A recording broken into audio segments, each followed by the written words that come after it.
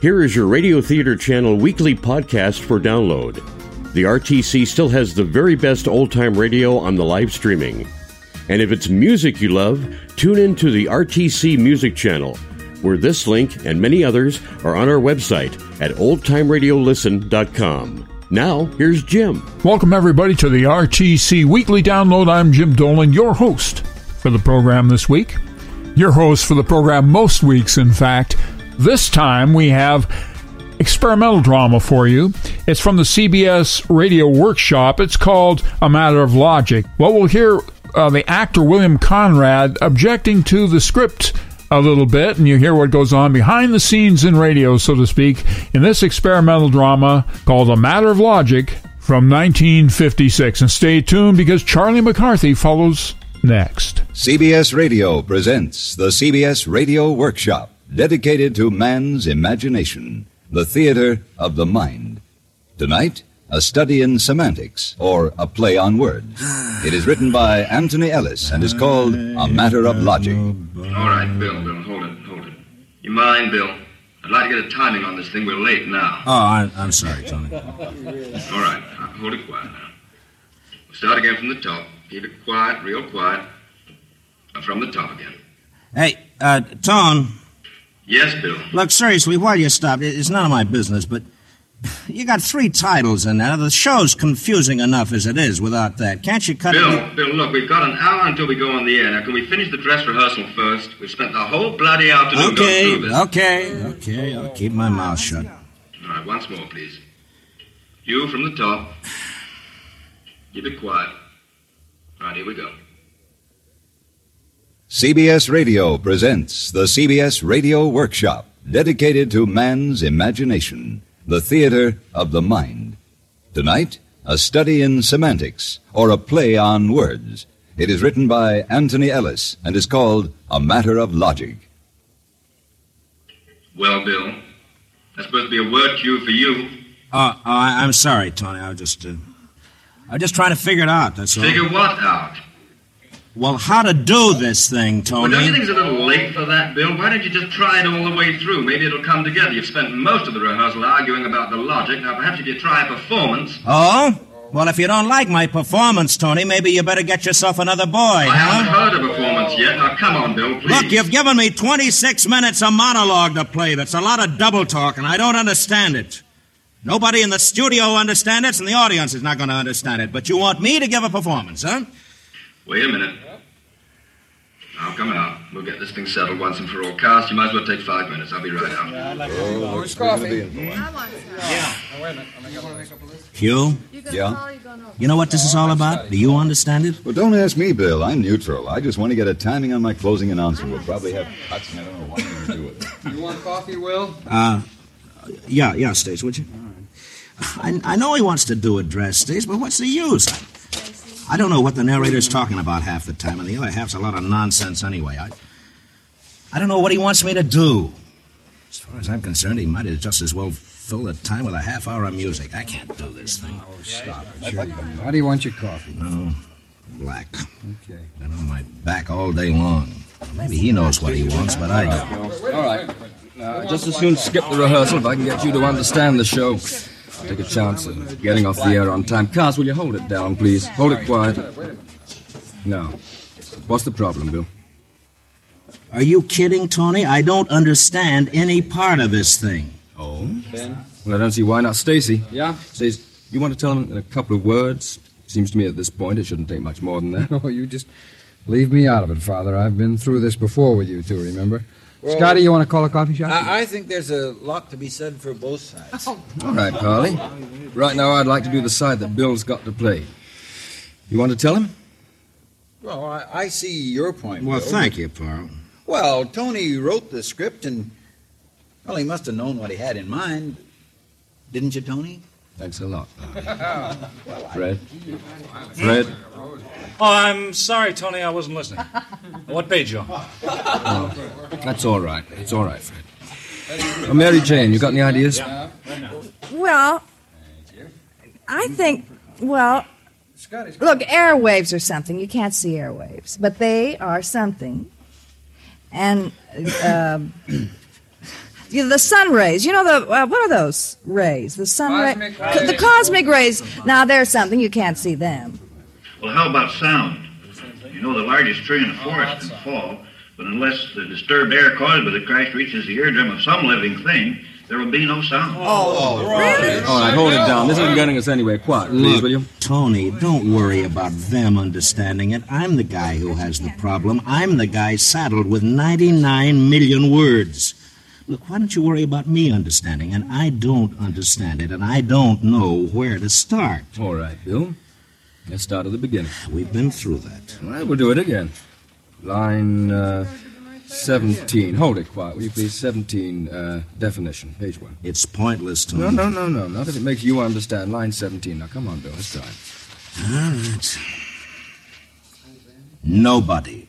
A noun. Meaning no person. No one. Hence, a person of no influence, importance, or social standing. An insignificant person. Okay, fine. Now, let's stop right there. Now, forget the script for a minute. I'd be delighted. Oh, come on, Bill. Now, I'm trying to get this thing down. I'm sorry. Go ahead. All right, now. Nobody. Meaning no person. No one. Hence, a person of no influence, no importance. But they're not the same thing, Tony. They're separate and distinct. And besides, that's not what you're saying in the script. Well, what am I saying? You're saying nobody, no-body, is really somebody. That's right. In order for there to be a nobody, there has to be has to have been a somebody. It's a play on words then, Tony, but it isn't logic. But of course it is, Bill. Oh, no, it isn't. Now, wait a minute. You can't... Wait a minute. Look here. Supposing you and Junior at home, telephone rings. She says... Will you get that? It's probably for you anyway. Yeah, honey, I will. No.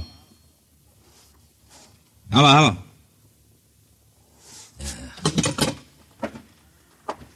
Who was it, honey?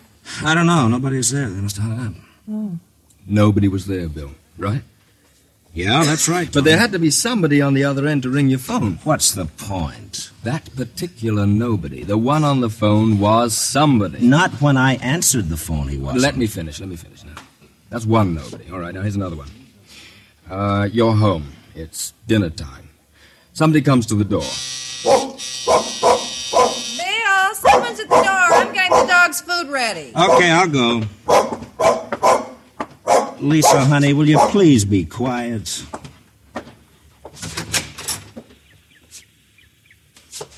Huh.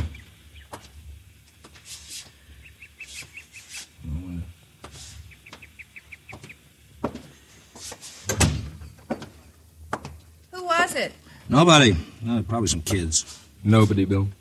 But somebody rang the doorbell. Junie said someone was at the door. I'm not arguing with you, up to now, though, you follow me.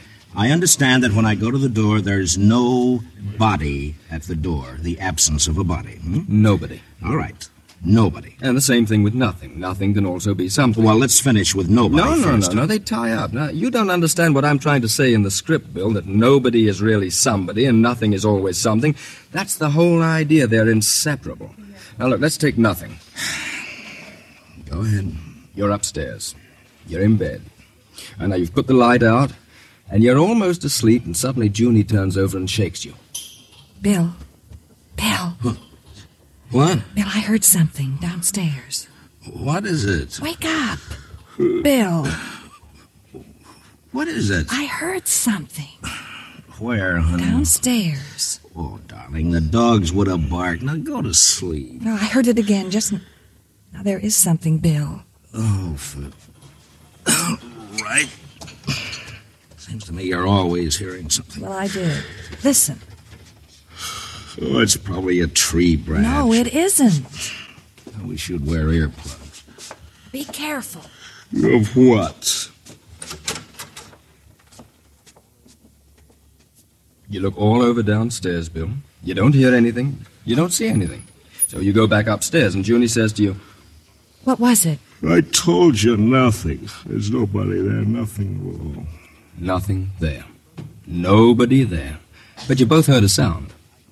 Well, you say we did. I didn't, Tony. Besides, Why have I always got to be the one to answer the phones and the doorbells and get up in the middle of the night? Why don't you let her do That's it? funny. Well, no, let's not be funny. I'm as sick of this thing as you are, Bill. I doubt that, We've got Tony. a show to put on the air in about 40 minutes, and it's going to go on. Now, will you please try to help? You haven't said anything new, Tony. I know what you're getting at. You're saying nobody, nothing, are somebody and something. Tangible somebodies and somethings, but they're not, Tony.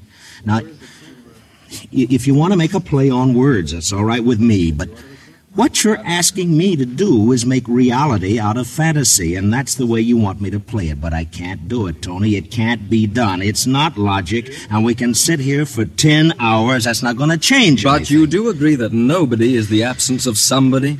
Obviously. As an example. Oh, that's not. I don't As want any an more example, examples. you're a policeman.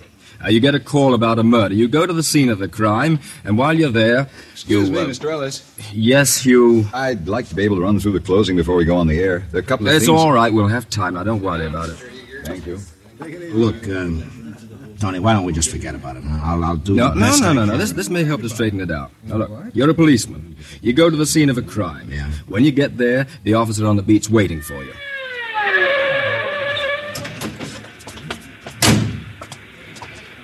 What happened? Near as I can find out, there's been a murder, sir. The witnesses report hearing shots and a scream. They're right over there. You want to talk to them? Where's the body? Well, that's the funny part about it. There isn't one. No body. What do you mean, nobody? You said a murder's been committed. Yeah, I know, but when I got here, there was no body anywhere around. Well, what happened to it? I don't know, sir. Nobody seems to know. Now, that's the absence of somebody, some corpse. In other words, no corpse, no body. Go on. And the officer says nobody seems to know. Now, that's a different nobody, Bill. So? But the nobodies who don't seem to know anything about the missing bodies are the witnesses, right? Yeah. And the witnesses are somebodies, but they're also Look, nobodies. Tony, Bill. I'm tired. I'd just as soon drop the whole thing. You're right. You are right. I can do the show, and I will do the show. And you understand it? No, I don't understand it, Tony. All you've managed to do is make it even more confusing. Well, I think we're on the right track. You'll see it in a minute. I just as soon not. Well, we've gone this far. Now, let's finish. None of this has got anything to do with the script I've got to do, though, Tony. Bill, it's got everything to do with it if you'll just be open-minded about Look, it. you're very convincing. If you want 2 and 2 to make 5 for the sake of argument, you can do it. With fantasy, you can do anything. I agree with you. 2 and 2 make 5. But it isn't logic, Tony. It's fantasy. That I can play if you want me. But I don't want you to play it as a fantasy, Bill. I want you to play it as a realistic piece because it is reality. We're back where we started. Are you deliberately trying to be arbitrary, Bill? Oh, come off. Knock it off, I mean Tony. it. Listen, I'm just an actor. You wrote this epic. You're directing it. Now, if you can make me understand what you want, I'll play it for you. It's not my fault if you're inarticulate. Or you're so blasted obstinate that you won't see what I'm trying to say. What? What are you trying to say? All right, I wish quiet you'd down, tell me. please. Look, if I can't understand, how do you expect the audience to, huh? I've got a wonderful idea. Why don't you play this thing yourself, and I'll go sit in your little control room and wave my finger at you. How You know, about if it that? weren't so late, Bill, I'd try that. I'll bet you would, yeah. That's a nice piece of arrogance. Do you mind if we get into personalities after the show, Bill? I'm sorry, Tony. I'm That's sorry, all right. fellas. It's all right. It's all right. It's my fault, too. Now, look, I'm trying to see your side, Bill. I really am. Will you just do one thing for me? Now, maybe this will clear it up. Yeah, sure. What? Turn to page 21. 21. Yeah. Line 8. No, let's start on 10. Yeah, that's it. That great assemblage of Yeah, I nobody's got it. line 10. I got it. Who are they? That great assembly of nobodies. Where do they come from? But why should I be afraid? They're non-existent. They can't. They don't affect me. Well? Well. Well, that's it, isn't it? What, Tony? Who are the nobodies? Where do they come from? Will you tell me? I still don't get it. Bill, by the time you get to that speech, you've already been answering the question for 20 pages, and you can't even see it. No, now. I can't see Oh, it. Lord. Hold it, Stacy, will you? Bill, that's the whole point of the show. You, the narrator, tells the audience that nobodies are somebodies. You spend 20 minutes doing it, but the twist at the end is that because you're so logically minded, so analytical, you're not flexible enough to encompass the enormity of the truths you've been Are saying. you talking about me now or this character I'm The playing? character. All right. Now for me, huh? Little old Bill, you tell me. Where do they come from, Tony? I'm as stupid as this character I'm playing. Where do these nobodies come from? Okay, you said it somewhere back on 10, 10, 11, doesn't matter. Look, I'll give it to you simply. Yeah, you do that. You make it very simple. Don't worry, I will. Excuse me, Mr. Ellis. Yes, Hugh, what? I'll be able to get that timing on the close one eye in case you want some cuts. We've only got 20 You'll minutes. have time, Hugh, before air. Now, don't worry. Thank you. I don't know why I took this call. I could have gone fishing today. Well, nobody twisted your arm, Bill. Oh, don't say nobody that way, please. All right. Now, look. Just keep an open mind and listen. Okay, open mind and I'm listening. Nobodies are really somebodies. You said that. I'm saying it again. All the nobodies we hear about, the nobody on the phone, nobody at the door, all of them, they're somebody. Where do they come from? Well, all right. Let's say you and I go out for lunch, dinner. Yeah? We're having a drink. Somebody comes into the restaurant, anyone. You see him, I don't know him, but you do. You lean across the table to me and you say, "Hey, Tom, look over there. Hmm? See that fella coming in with a blonde?" Yeah. Oh, what a bum. That's the biggest nobody in the business. Let me tell you what he did. Now, Bill, what did you call him? I called him a nobody, Tony. I know what you're getting you at. better let me tell you what I'm getting at. It'll save time. All right, now. That nobody that you saw in the restaurant, say he died about a year later. Oh, well, that's too bad. And what happened to him? Well, he became Bridie Murphy. Huh? All right, Bill, now I'm look. sorry, go on. He died. He died and became one of that great assembly of nobodies. Uh-huh. He's one of them. Like all the others, everybody who's ever been called a nobody, after they die, they come back. They're the nobodies who ring doorbells and out there when you answer, who ring phones and hang up. Oh! Well, now you do understand? Well, I understand, Tony. That this is a very cute fantasy, Tony, a play on words. All the slobs I've ever called nobodies come back to haunt me, huh? Oh, well, this I understand, and it's very clever, and it's very cute. And you really understand? I said I understand. Good. And do you understand that those nobodies, they don't like being nobodies, they want to be somebodies? Kind of neurotic ghosts, huh? Oh, well, that makes a lot of sense. For a fantasy, Tony. Yeah. That's fine. Now, you've got half of it, Bill. What you call the fantasy, what I call the fantasy of the show. But there's also the logic in the show. No? Clear, cold logic, realism, fact. I don't care what you call it, Bill, and I guess this is the thing that's throwing you, the combination of the two. Must be. The character you're playing doesn't believe in ghosts. So that nobody who rings the bell has to have substance for you. Therefore, he is somebody. No, he isn't, Tony. He's the absence of the somebody. If nobody's standing outside my door, somebody isn't standing out there either. That's right. He was gone when you answered, but he's somebody. He's somewhere around. He has to be. You know, I got a wonderful idea. Why don't you sell this routine to Abbott and Costello? It's better than Who's on That's First. fine. You're a big help, Bill. Thank you. All right. Okay. Hold it. Look, Tony, we've taken long enough over this. Just tell me how you want me to play it, and let's get the thing over with, huh? Realistically, Bill, that's all. That's all. You asked me to tell you how I wanted you to play it. I've told you. You can't combine fantasy and realism, No, Tony. you can't, Bill, and I can. I've done it, and there's the script. All right, then I'm a lousy actor. I'm sorry. So am I, but that's not getting the show on the air. Look, let me ask you something. You want me to read this stuff straight, huh? And believable? That's right. The fantasy part, too? Yes, but you make it fantasy, remember, only because you don't want to believe that it's logical, that it's happening. It's your way in the story of running away from reality. I'm running away from nobody. Yes, you are. Oh, well, boy, that's pretty scary stuff, that is. Oh, if I don't watch out, all the nobodies will come some dark night and get me, huh? Well, that's real strong stuff. It's raw and true to life and documentary. You know, Bill, that's not a bad idea. The nobodies all over the world, they don't like people like you. You're a somebody. A big somebody.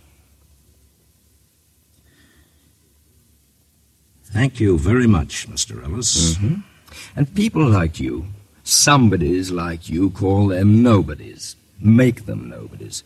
And the poor swine, they try to get even. Ringing doorbells. Mm-hmm. But it doesn't really get them even. It's a pretty empty victory. The one with the least influence, importance, the most insignificant nobody of all, he's the one who gets a thought. We'll make a list.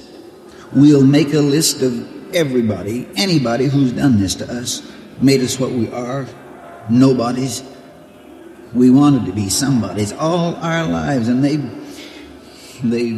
pushed us down, squashed us. So we'll just make a list. You mean a list through all the ages? Oh, no, just the dangerous ones, the somebodies living today. What'll we do with them? What they've done to us. Make them nobodies? Well, why not? But how? We've tried murder, they always catch somebody for the crime. They don't believe that nobody did it. They don't believe in nobody. Well, we can make them believe. We'll make all those big, important, influential somebodies like us. But the only difference is they won't have to be dead first. They'll just disappear right off the face of the earth. But how can we do it? How can we make them disappear?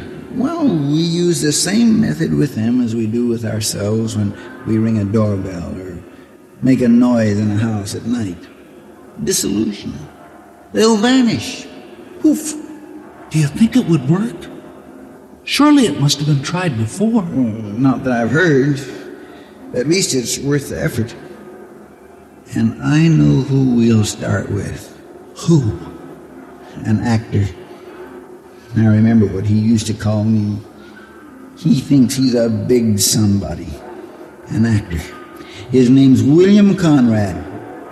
Yes, sir, we'll start with William Conrad, and when I'm finished with him, he'll be the greatest nobody, the most worthless non-entity in all of existence throughout time.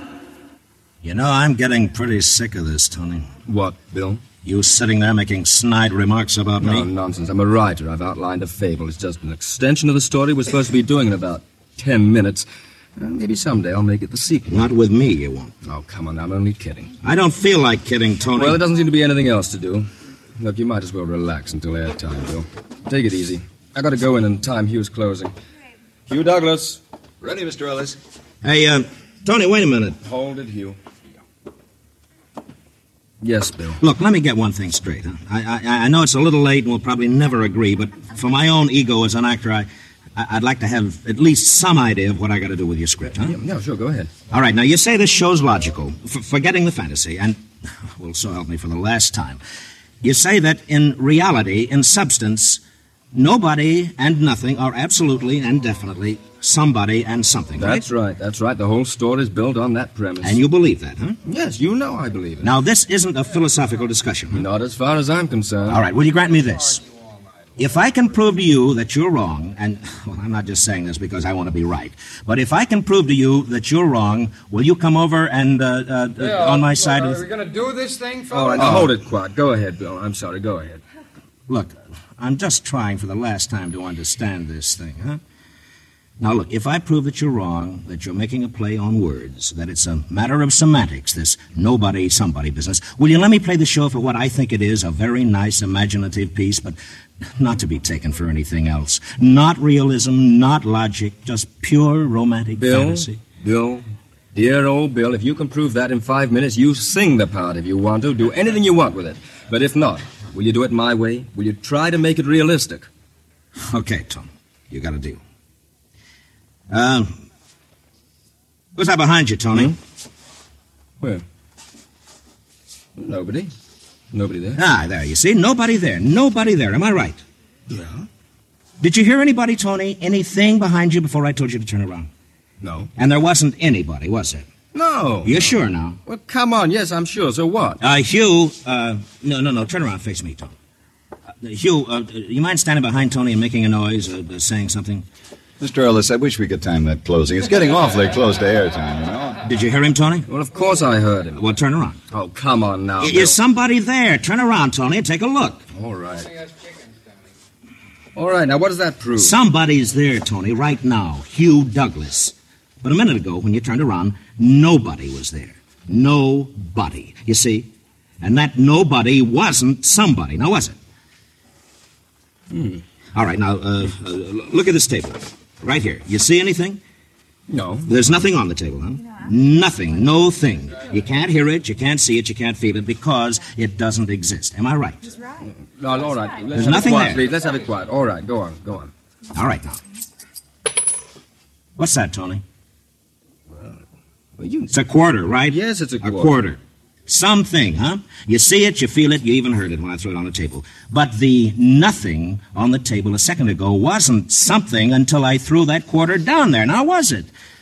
Mr. Ellis, we've only got 3.5 minutes. If you're going to want to make any cuts, I've got all right, Hugh, all right. In a minute. We'll have time now, don't worry. Well, let me think a minute, Bill. Oh, well, go ahead, Tony. We've got all kinds of time. There's nothing. You see, Tony, that's what I've been trying to tell you. We got a nice fantasy to play wait here, a minute. but that's Wait a all. minute. Will you let me think, please? If you'll just accept the fact that it isn't logic and you let me play it as a fantasy, we'll have a good show, Tony. Well, a fair show, anyway. I'd know what to do with the part. I could understand how to play it, Tony. Bill, I hate to admit it, but you know something? What? You're right. It's a play on words. Well, thank you. 3 minutes. 3 minutes. Now it makes sense, huh?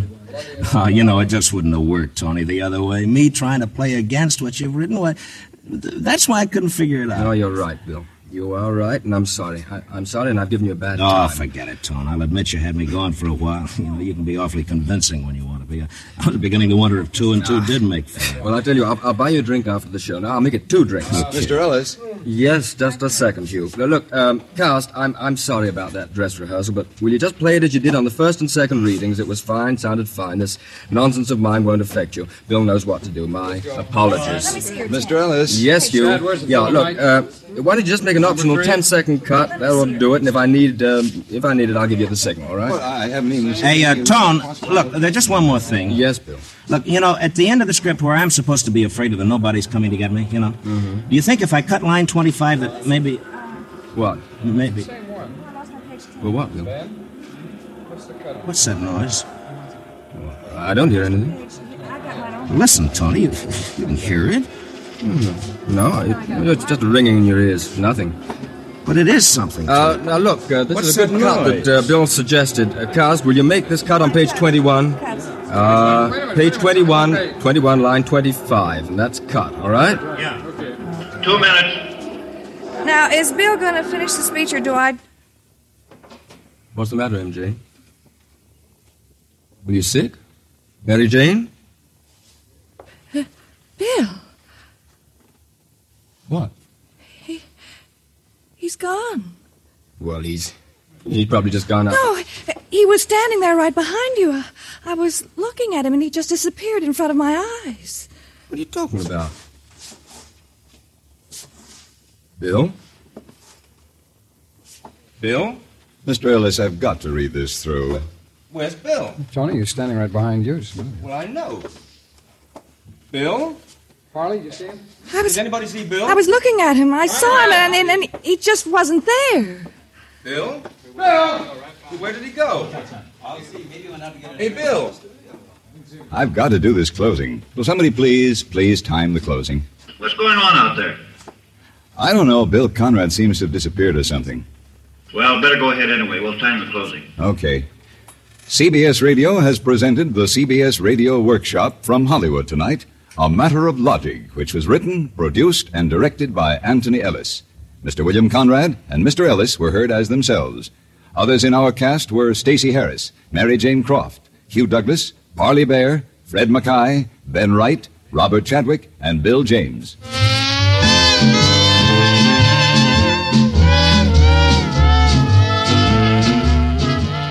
This is Hugh Douglas inviting you to join us again next week when we again present the CBS Radio Workshop.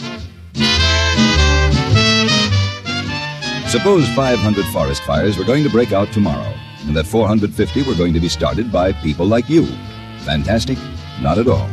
Judging by past year's figures, that's exactly what we can expect, unless we agree to be careful and make man-made fires a thing of the past. Stay tuned for 5 minutes of CBS News, to be followed on most of these same stations by My Son Jeep.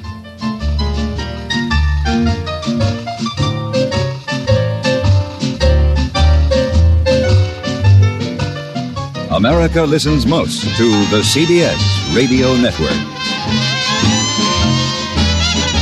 And there's just a taste of the experimental radio drama done in the late 50s after radio had kind of given way to television for drama and that kind of entertainment, and was doing music. But it gave us a chance to hear some experimental stuff, and we have to be thankful for that. Next is not such an experimental thing. It's going to be Charlie McCarthy. With his friend Edgar Bergen, who is very closely attached to Charlie, and in many ways. Here they are, with John Robert Powers from 1944.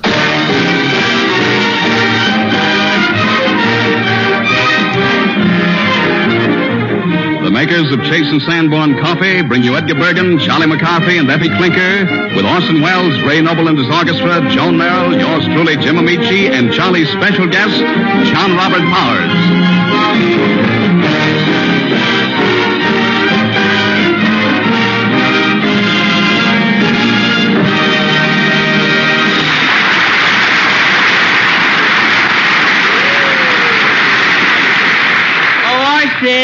Oh, Wellsy. Now, never mind that, Charlie. Never mind calling Orson. You're not going to start off by insulting each other. You want to bet? Yeah. Where's old Fatso? I'm right here, Splinter Puss. If I have any trouble with you, I'll put you to sleep. Well, you could do it easy with one of your recitations. Why, you woodpecker's box lunch? Boys, shame on you. What's the matter, Joni? Well, I wish you wouldn't insult Mr. Wells. That's not a bit nice. What's nicer than that? Well, you could keep quiet and listen while Joan sings This Can't Be Love.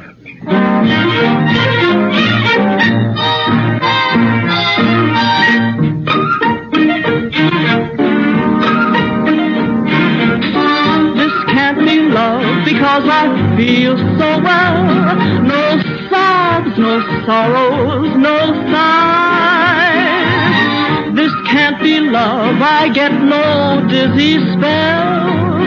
My head is not in the skies. My heart does not stand still. Hear it beat. This is too sweet to be loved. This can't be love because I feel so well, but still I love to look in your eyes.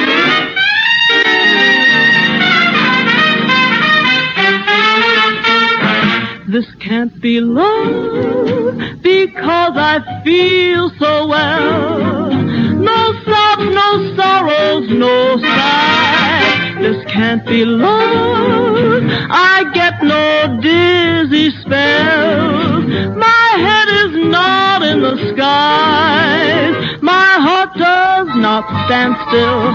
Hear it beat. This is too sweet to be good. This can't be love because I feel so well, but still I love to look in your eyes. I love to look in your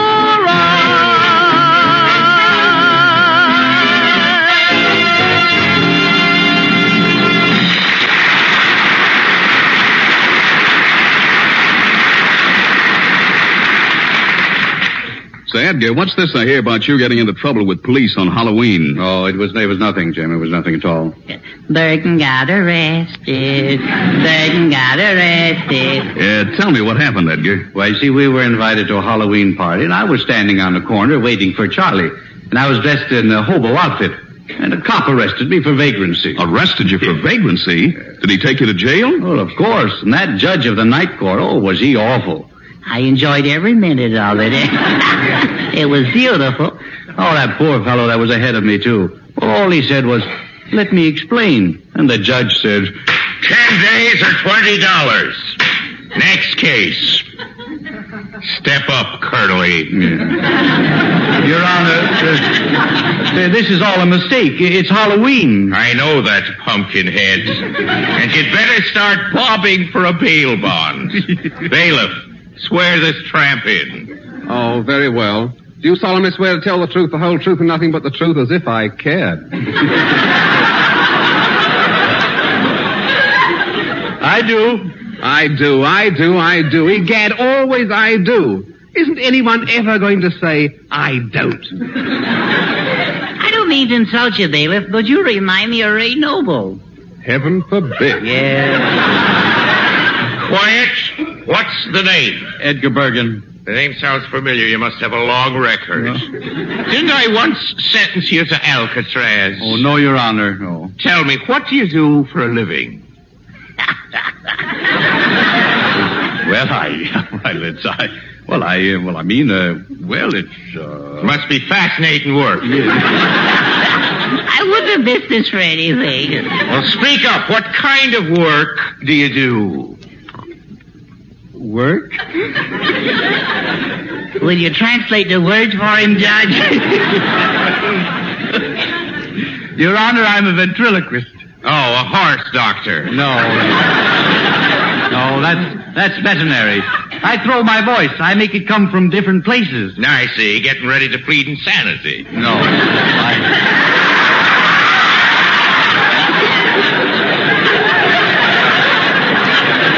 I am not pleading insanity. Ventriloquism is an ancient art. So is pocket picking.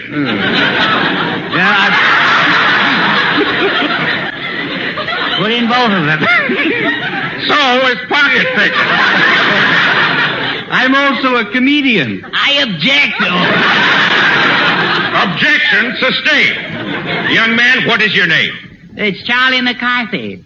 I'd like to ask you a few questions. Aye. You seem like a fairly intelligent gentleman. Oh, God, you're getting thick in that stuff. Thanks, Judge.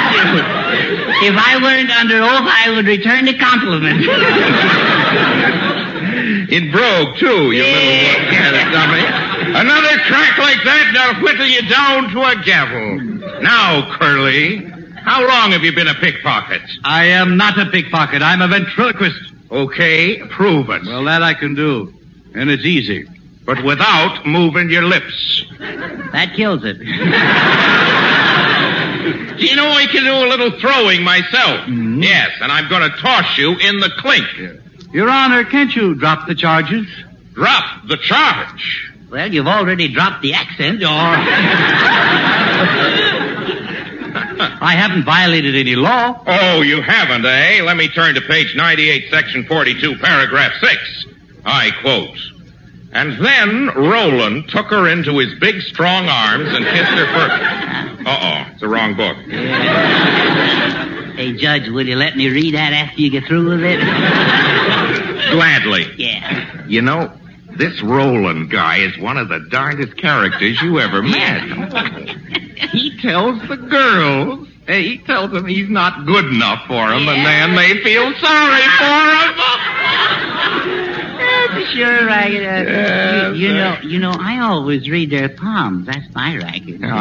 Yeah, then I tell them they're lonesome.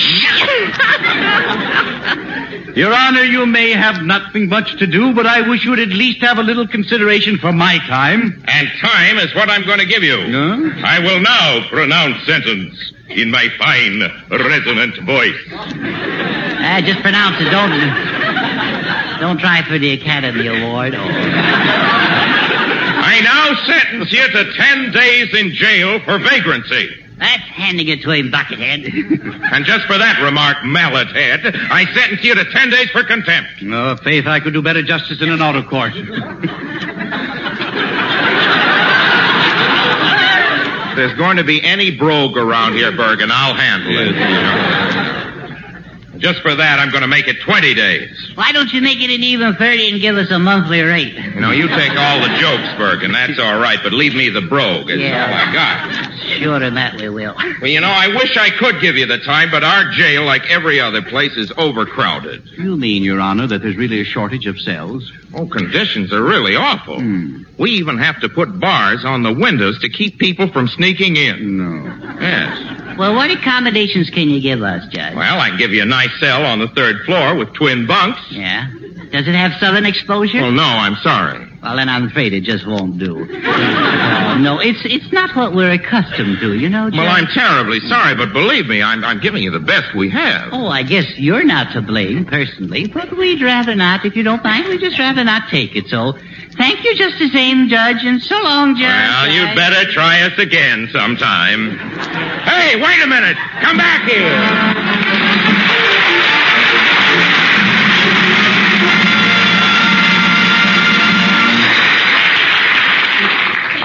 The one table pleasure that knows no season is delicious, flavorful coffee. It isn't limited to mealtime either. Enjoy it at any hour. Choose delicious Chase & Sanborn coffee. Make every cup an occasion. The superb blend with its extra flavor made the second cup famous. At mealtime, Chase & Sanborn coffee sets off good food to the utmost advantage. And between meals by itself, when you want coffee for coffee's sake, this richer blend is made to order. Enjoy the deep down satisfying goodness of coffee as it should be. Get Chase & Sanborn. In the past year, more people changed to Chase & Sanborn coffee than to any other kind on the market. That's the biggest swing in coffee history, brought about by individuals buying coffee for flavor. And buying coffee on that basis brings Chase & Sanborn new friends every day. You're entitled to all that extra flavor, too, so make sure that you get it. Get the blend that gives you all the flavor going. Ask for Chase & Sanborn coffee.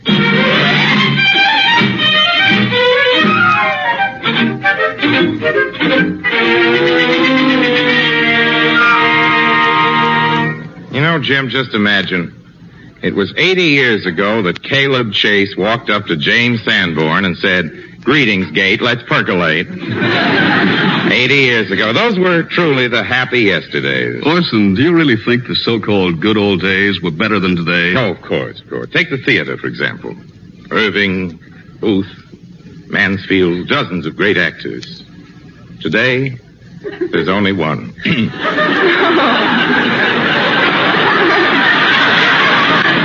You know, I've often wondered what it was like living in the old days. Well, why don't you ask Bergen?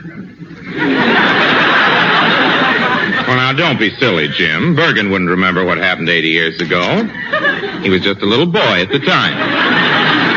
Orson, I'm surprised to hear you express preference for the old days. I think the world of the future will be a lot better place to live in, don't you? Oh, you do you? Yes, yes. Well, just imagine the two of us meeting on the street, Edgar, 50 years from now. That I will.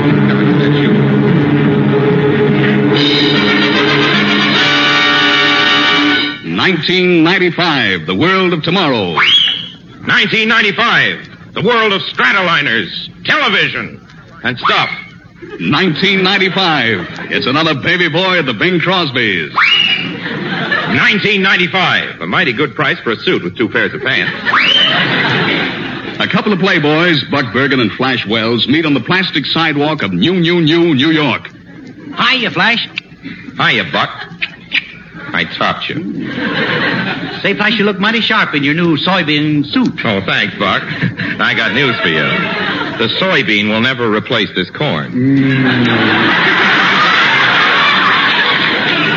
Say, what's that in the back of your suit? Is that a built-in parachute? No, that's me. Chunky rascal. Yeah, after 80 years, it still is. Gee willikers, Buck. These are wonderful times we live in, ain't they? I'll say. Yeah. Gee, last night I kissed a girl before she could slap me. I was 3 blocks away. Ain't jet propulsion wonderful? See, I hear you have a new secretary. Say, Buck, you ought to see her. Some robot. She's got floating power, chromium chassis, and the prettiest stainless steel complexion. Oh. She sounds solid. Solid, yeah. When I'm dictating a letter, you ought to see the way she looks up at me with those big brown rivets. 123 skidoo, kid. Pretty sharp. I'll say. Yeah. Science is wonderful. Have you tried these here new pills? Dr. Frankenstein's Wonder Juice? Yep. Oh, it's marvelous. This is my 3rd set of teeth. Well, this is my 5th crop of hair. Coming in kind of slow this year, ain't it? Late spring. Say, how about a bite to eat? Fine. Here's the slot machine supermart right over here. Oh, yes, this is the place where everything comes in concentrated pills. Sure do. Let's go in. Say, this is quite a place, isn't it? See those delicious-looking red pills? Yeah. That's tomato soup. Yum, yum, yum, yum. This brown one is sirloin steak, medium rare. A little white one next to it is the onions. You understand what I'm saying? If you like onions. I hear their blue plate special is very good. Oh, it's excellent. Where do we find it? Well, I think it's one of the levers on this super everything machine. Here it is. Let's see. Where are the lunches on this thing? Automobile pills? No. Permanent wave pills? No. I use curlers. 2 weeks vacation in 30 seconds pills? No. Babies? No. Oh, here we are. Blue plate special. Got a nickel buck? Yeah, here you are, Flash. Hey, wait a minute. You're pulling the wrong lever there, aren't you? Holy smokes. Hey, what's the matter here? You and your progress. Look, I'm going to have a baby.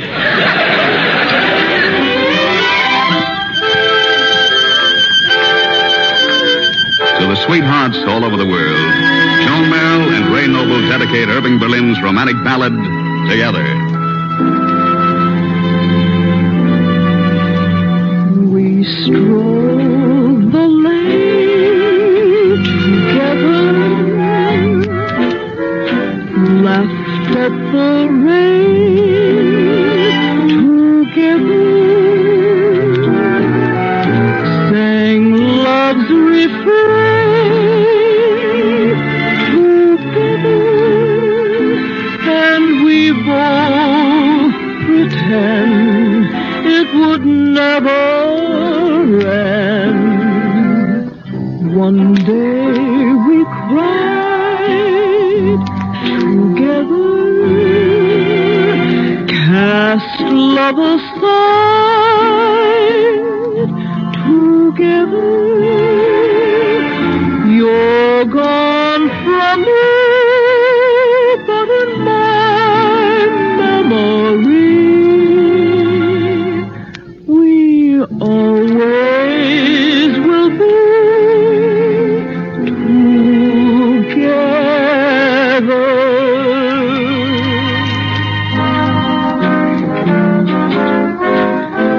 We stroll the lane together. We laughed at the rain together. You're gone from me, but in my memory we always will be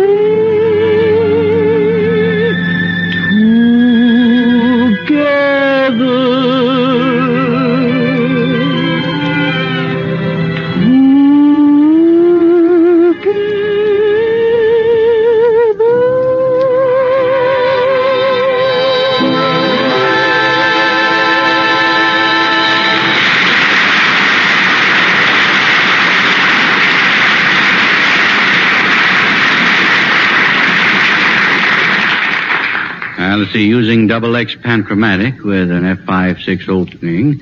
Depth of focus will be 6 feet. Western meter reading will be 80.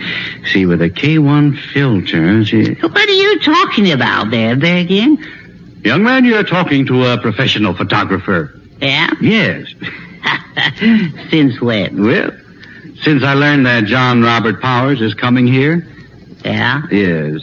What did he do? What did he do? Yeah. Well, he's the man who has hundreds of beautiful girls calling on him every day. Yeah? Yes. What's he doing? Peddling hot nylons? No, he's an authority on lovely women. You know those gorgeous girls on magazine covers? No, but I wish I did. Yeah. Ray, you've seen their lovely faces, haven't you? Oh, faces? Well, I hadn't noticed. Oh, you hadn't. Why, Mr. Powers is the man who supplies the models for many photographers. Oh, he does? Yes. Oh, well, I like him already. Maybe we can meet some of those girls, and, and we'll ask them for some of their phone numbers, and then we'll go dancing with the models and see. All right, just a moment. Charlie, when you're going to do nothing of the kind. Why? Oh, no.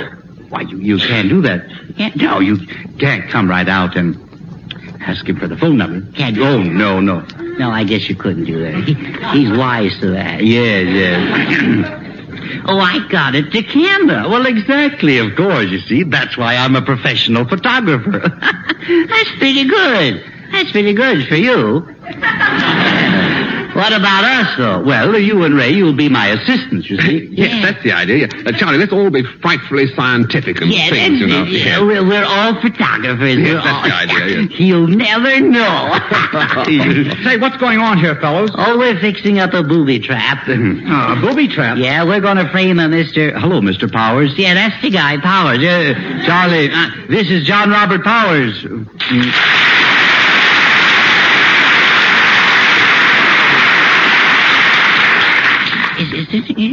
Oh, hello, Mr. Powers. Hello, Mr. Powers. Awfully jolly meeting you, old thing.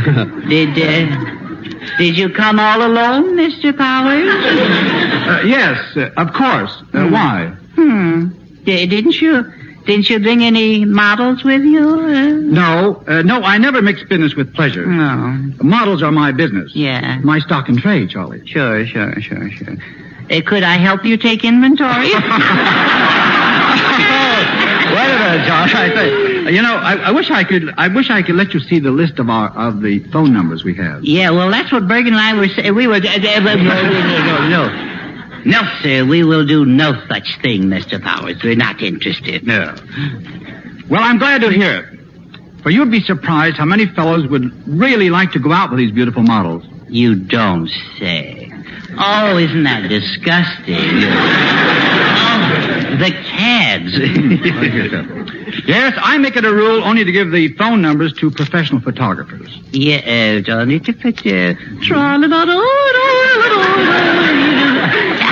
he walked right into it, didn't he, Bergen? Oh, that's a good rule, ain't it, Bergen? Yes. Well, Mr. Powers, it so happens that I am a photographer, and I feel that it's only right that I should give you some of my business. Yeah, give him the business. Yeah. Oh, I didn't know that, Edgar. Have you sold any pictures to the magazines? Well, no, but I've had some very flattering turndowns. Well, that's very interesting. Tell me, what kind of equipment you use? Well, Yes. well, mostly we use a camera. Yeah. Well, I know, but what kind? Oh. Well, we have assorted. No. Well, isn't it a sort of a, Charlie, isn't it what is it? Well, it's a number 2 brownie. No, it's a very famous camera. It's a Brown and Snooten house. It's an imported camera. Yes, it's important. Yeah, that's what it is. We got it out of a claw machine. No.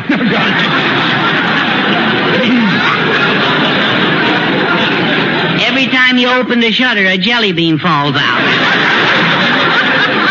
It's a sort of a candied camera. All right. You see, John, being a photographer, I can use a model. Then you want a mannequin. No, we want a girlican. Yeah.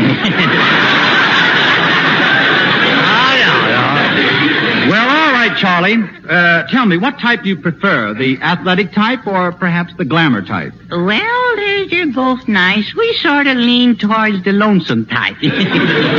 Well, you might send over, I think that'd be the best, don't you? If you sent over, 3 or 4 or 6 aides, something like that, we could sort of choose the one we wanted to get exactly what we want. Yeah. Well, I doubt it very much if you'd find the perfect model. Yeah, I dare say you're right, yes. But we'll have a lot of fun looking. Well, maybe I can help you out of your difficulty a little bit. Let's see. Maybe I could suggest the right one. Yes. But first of all, tell me, how do you like your pictures, in the high key or the low key? Yeah. Yes. Yeah, that's a good question. That is, yes.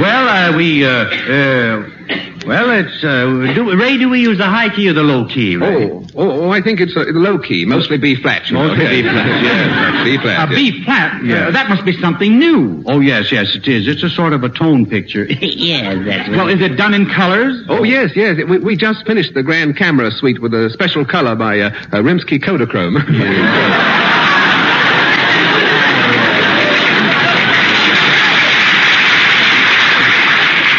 That must be a remarkable camera. Oh, it is all of that. Yes. It's even equipped with a home on the range finder. Now, we want the perfect model to try out this new color process is what we're looking for. Yeah, well, I think I know just what you need. Oh, I knew you'd come through, yes. Just what would you suggest? A basket of fresh fruit. You mean, Mr. Powers, we don't get any phone numbers? No. Hang up, Bergen. Your party line is dead. Yes. And as for you, Mr. Powers, in return for this kind favor, I'll be glad to introduce you to the perfect model, Effie. Effie!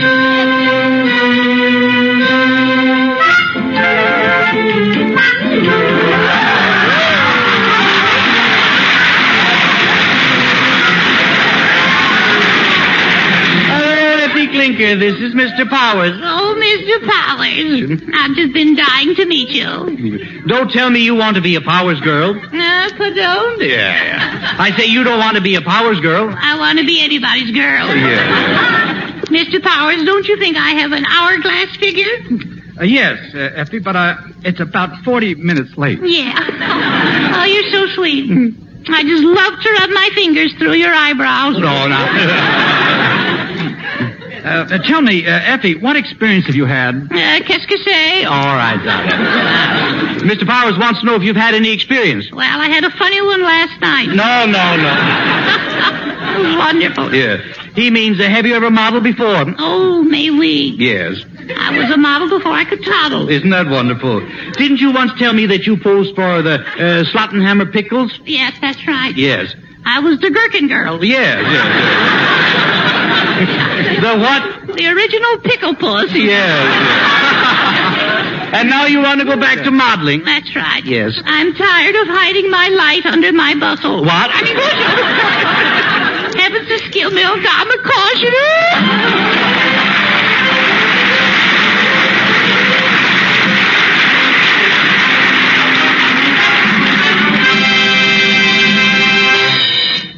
Your cup and saucer should say, come and get it every time you see them. They should be a symbol of pleasure enjoyed and the promise of still more to come. To make sure that your coffee cup holds that promise and fulfills it every time, fill it with Chase & Sanborn coffee, all the flavor a cup will hold. Start the day with Chase & Sanborn's zippy, tangy wealth of flavor, full of wake up and go.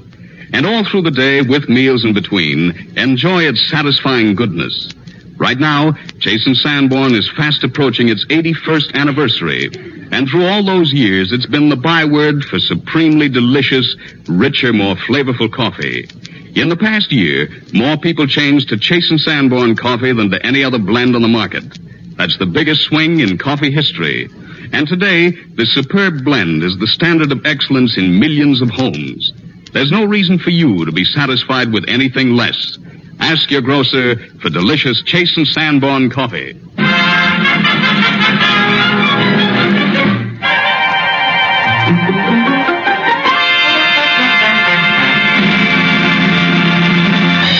Be with us again next week when Edgar Bergen, Charlie McCarthy, Mortimer Snerd, Joan Merrill, Ray Noble, and all of us will be on hand to greet Charlie's special guest, Frank Fay.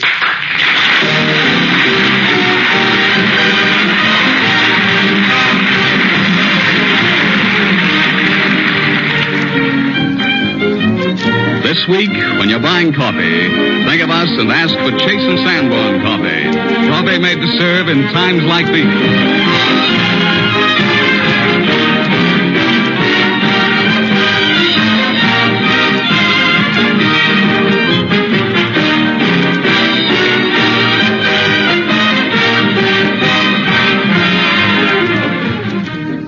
This is Jim Amici saying goodnight from New York's Radio City.